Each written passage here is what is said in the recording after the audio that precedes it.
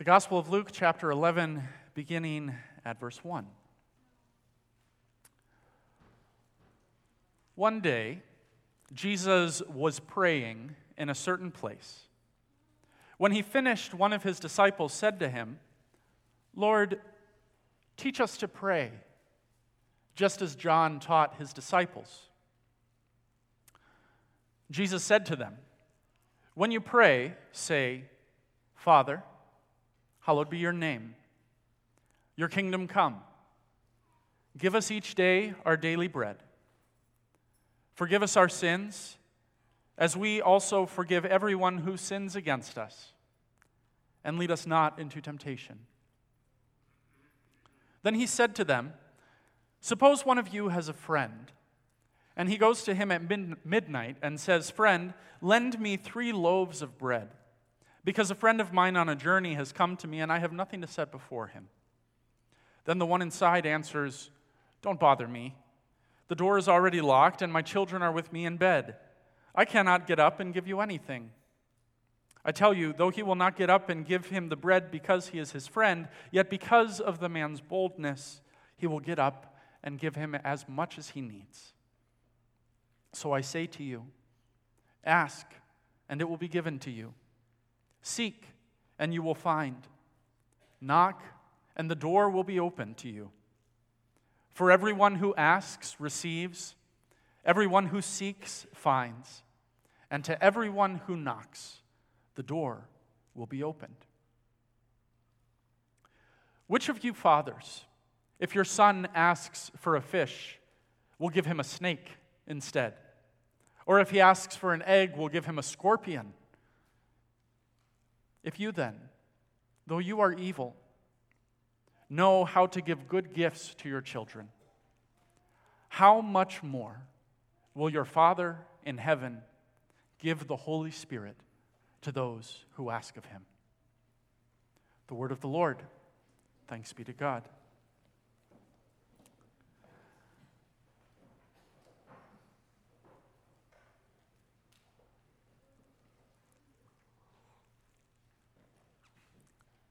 Sisters and brothers in our Lord Jesus Christ, if you could talk with Jesus face to face, if you could ask him any question in the world, what would it be? I remember a teacher in my elementary school years asking our class this question: what question would you ask Jesus if you had him here face to face? And we came up with all sorts of fun things, as elementary-aged kids are wont to do. We wanted Jesus to explain the Trinity to us because we didn't get it. We wanted Jesus to answer the problem of evil. Why is there so much bad in this world? Why is it so hard even for Christians to not sin? When did the dinosaurs live on the earth? Is heaven a physical place somewhere in the universe that we could fly a rocket ship to? These are the kinds of questions that we came up with in my class. And the truth is that all of us have questions that we wish had clearer answers. We confess that many of these things are beyond our understanding, but we still want to ask them. And when we look at the stories handed down to us in the Gospels, we see that the disciples of Jesus aren't any different. The disciples have direct access to Jesus. He's their leader, he's their friend, he's their teacher. And they ask him all sorts of questions. Why do you speak in parables? Did you know that the Pharisees are offended by the things you're saying? Like us, the disciples want clearer answers to things that they don't understand. Show us the way to the Father, they ask Jesus. How will we know where you are going when you ascend into heaven? Where are the signs of your coming and the end of the world? What should we look for to know that the end is near? Who sinned, this man or his parents, that he was born blind? And other questions arise simply out of curiosity and human arrogance. Lord, who among us is the greatest disciple? Jesus doesn't answer most of these questions, at least not directly. He uses a lot of them as opportunities to kind of reframe the narrative, so to speak, to change the way that his disciples are looking at the world because they're asking the wrong questions. And so he kind of reshapes things to help them ask the right questions. But when his disciples ask him, "Lord, teach us to pray," Jesus dives right in. It's almost like he has a sermon up his sleeve, and he's like, "Oh, yeah, let me do this." He's got 3 points, he's got 2 parables, he's got a mantra in the middle there, and he's got like a formal prayer that they can use in their own devotional life. He's obviously been waiting for them to ask him this question. It's the right question. And so he dives right in. It's very thorough.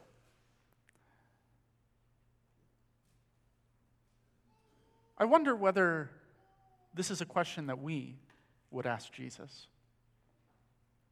The disciples ask Jesus, "How should we pray?"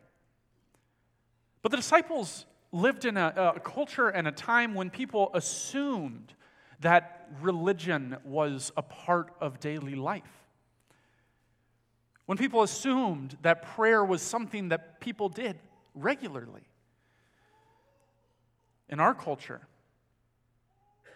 I don't think people make that assumption anymore. In our culture, with its cardinal virtues of independence and self-determination, prayer seems kind of extra. And the truth is, I think that's often how many of us think of prayer. Even as Christians, we think of prayer as extra. Prayer is like a bonus. We get saved from our sins, we're forgiven, we learn to live a righteous life, we learn the right beliefs and doctrines, and if we have time, we ask God to help us with the things that we want. Not that we'd ever trust God with something like really big, unless it's totally out of our control. We don't ask God to help us be productive at work, right? We just work hard. We don't ask God to help us get a good night of sleep. We just go to bed on time. Maybe we ask God to help us stretch our goals, to stretch our finances, maybe. We ask God to help us with things sometimes that we don't have any control over, like chronic illnesses. But those things seem extra. I think that most of us, if we had Jesus face to face and we're listening to his teaching, we wouldn't ask him, "How should we pray?" We would ask him, "Why pray?" Why pray? But these 2 questions, how should we pray and why should we pray, are related. Jesus lives and teaches in a world where the forces of secularism haven't made their mark. Everybody in Jesus' time agreed that religion was an important part of daily life and that prayer was an important part of religious practice. Life is religion. That's the way that people understood it. And that means that everybody prays.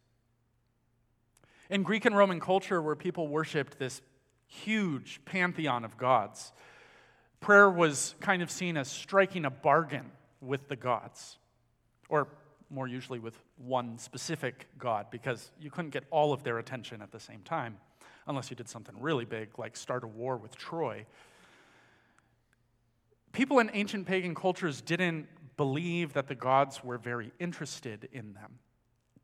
And so when you wanted a god's attention, if you wanted a fruitful harvest, or justice, or revenge, or victory in war, you needed to get that God's attention. And you had to be really careful about how you did it, because if you got that God's attention in a bad way, things would not turn out well for you. That meant sacrifice. That meant piety. If you wanted the gods to listen to you, you'd better do the things that make them like you. So when we read Greek and Roman prayers from Jesus' time, we see this kind of bargaining going on. I've given you sacrifices. I've been good.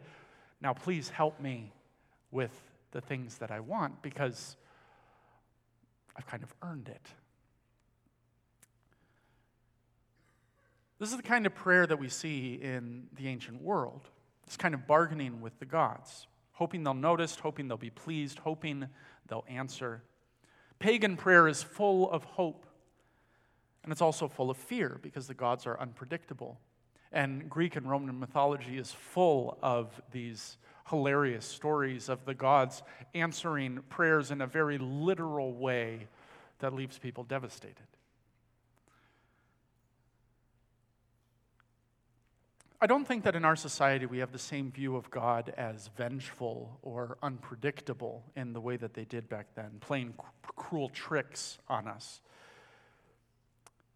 But we do often have this view that God is not very attentive to our life here on this earth, and that we have to get his attention if we really want something. Actually, scholars of religion have a term for the religious principles that most people in our society hold, especially young people. They call it moral therapeutic deism, or MTD for short. MTD, moral therapeutic deism. An MTD isn't a religion in and of itself. It's a shorthand for the kind of religious values that a lot of people in our society hold. That there's a God who made the world, that this God wants people to be good, that this God wants people to be happy in their lives, that God isn't really involved in people's lives but might intervene if there's a big crisis, and that good people go to heaven when they die. That sounds all right, right? That sounds okay. In fact, it kind of sounds like a lot of Christianity. A lot of Christians talk this way. And that goes to show you just how deeply these principles are entrenched in our society. Because moral therapeutic deism isn't Christian. There's nothing about a relationship with God. There's nothing about Jesus. There's nothing about the forgiveness of sins. There's nothing about the new creation. But for people who hold to these principles of moral therapeutic deism, prayer is extra. Because the goal of life isn't to have a relationship with God. It isn't to seek God's will. It isn't to be molded in the image of Christ. According to MTD, the goal of life is to be happy, to be good. And if you do that, then you'll go to heaven when you die. So prayer isn't really necessary at all. And this is why I think so many people seem to think of prayer as this night out at the casino. We throw our chips up at the celestial slot machine, hoping that the divine cherries will line up and we'll hit the jackpot. Prayer is about getting the extra, but never what we really need. Prayer is about getting what we want.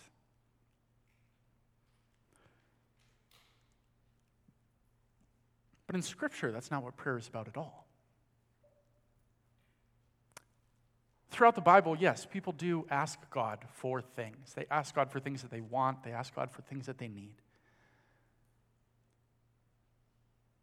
But the tradition of biblical prayer isn't about getting what we need. It's about relationship. It's about trust. The tradition of prayer that Jesus grows up in, the Hebrew prayer tradition, begins at this place of trust. And we see this in the Psalms and throughout Scripture, but especially in the Psalms, this pattern of praise and lament and thanksgiving and petition, rooted in the faithfulness of God to his people, in the trust that we can have in him. In Scripture, people pray to God to be shaped according to his will, to be transformed by the renewing of our minds into the image of God. Prayer in the Bible isn't about getting what we want. It's about getting to know the one who made us. Prayer is like sitting on God's lap. It's like holding his hand, putting ourselves in this posture of childlike trust and curiosity so that we can learn from God get to know him, be shaped by him. Prayer is about offering God our truth about ourselves, our desires, our hopes, our fears, even our failures, so that our Heavenly Father, the faithful one who claims us in baptism and walks with us throughout the journey of this life, can remind us of the truth about ourselves. Why pray?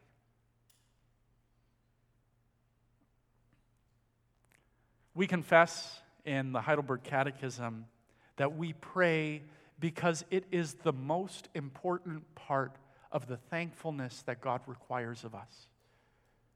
God made us. God saved us from sin and adopted us as children of the living God.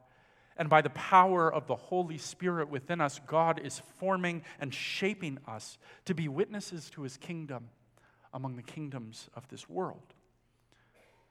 Prayer is how we say thank you to God for all the things that he's done for us. But it's more than that. Prayer is effective, and prayer is necessary. The Catechism goes on to say that God gives his grace and his Holy Spirit only to those who pray continually and groan inwardly, asking God for these gifts and thanking him for them. And that's not saying that we earn God's grace through prayer, that we earn the Holy Spirit through prayer. What it's saying is that prayer is the way that God forms and shapes these things in our hearts. Prayer is how we receive God's grace. Prayer is how we grow in relationship with God, how we get to know God. We don't pray so that we can change God. We pray so that God can change us. And this is what the Lord's Prayer does. The Lord's Prayer challenges our assumptions about prayer and about who God is, not by changing what we pray for, but by restructuring what we pray for. And this restructuring changes our posture toward God. We are not lowly peons speaking to some deity, the great celestial world maker, in the hopes that he might notice our crisis and intervene. We are children, sitting at the feet of our Heavenly Father to talk with him, to learn from him, to hear his promises again and again, so that we can be more like him. In the name of the Father, and of the Son, and of the Holy Spirit. And all God's people said, Amen.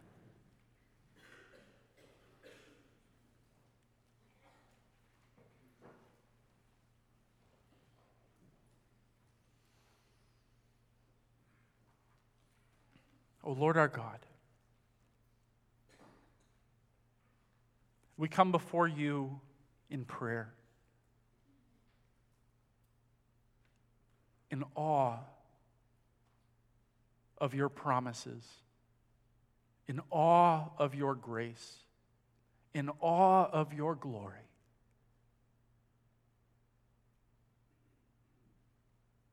Fill us, we pray, with a childlike reverence and trust, that we may open our souls to you. Send us your Holy Spirit. Reveal yourself to us, we pray, so that every day of our lives we may be unsatisfied that we do not know you more.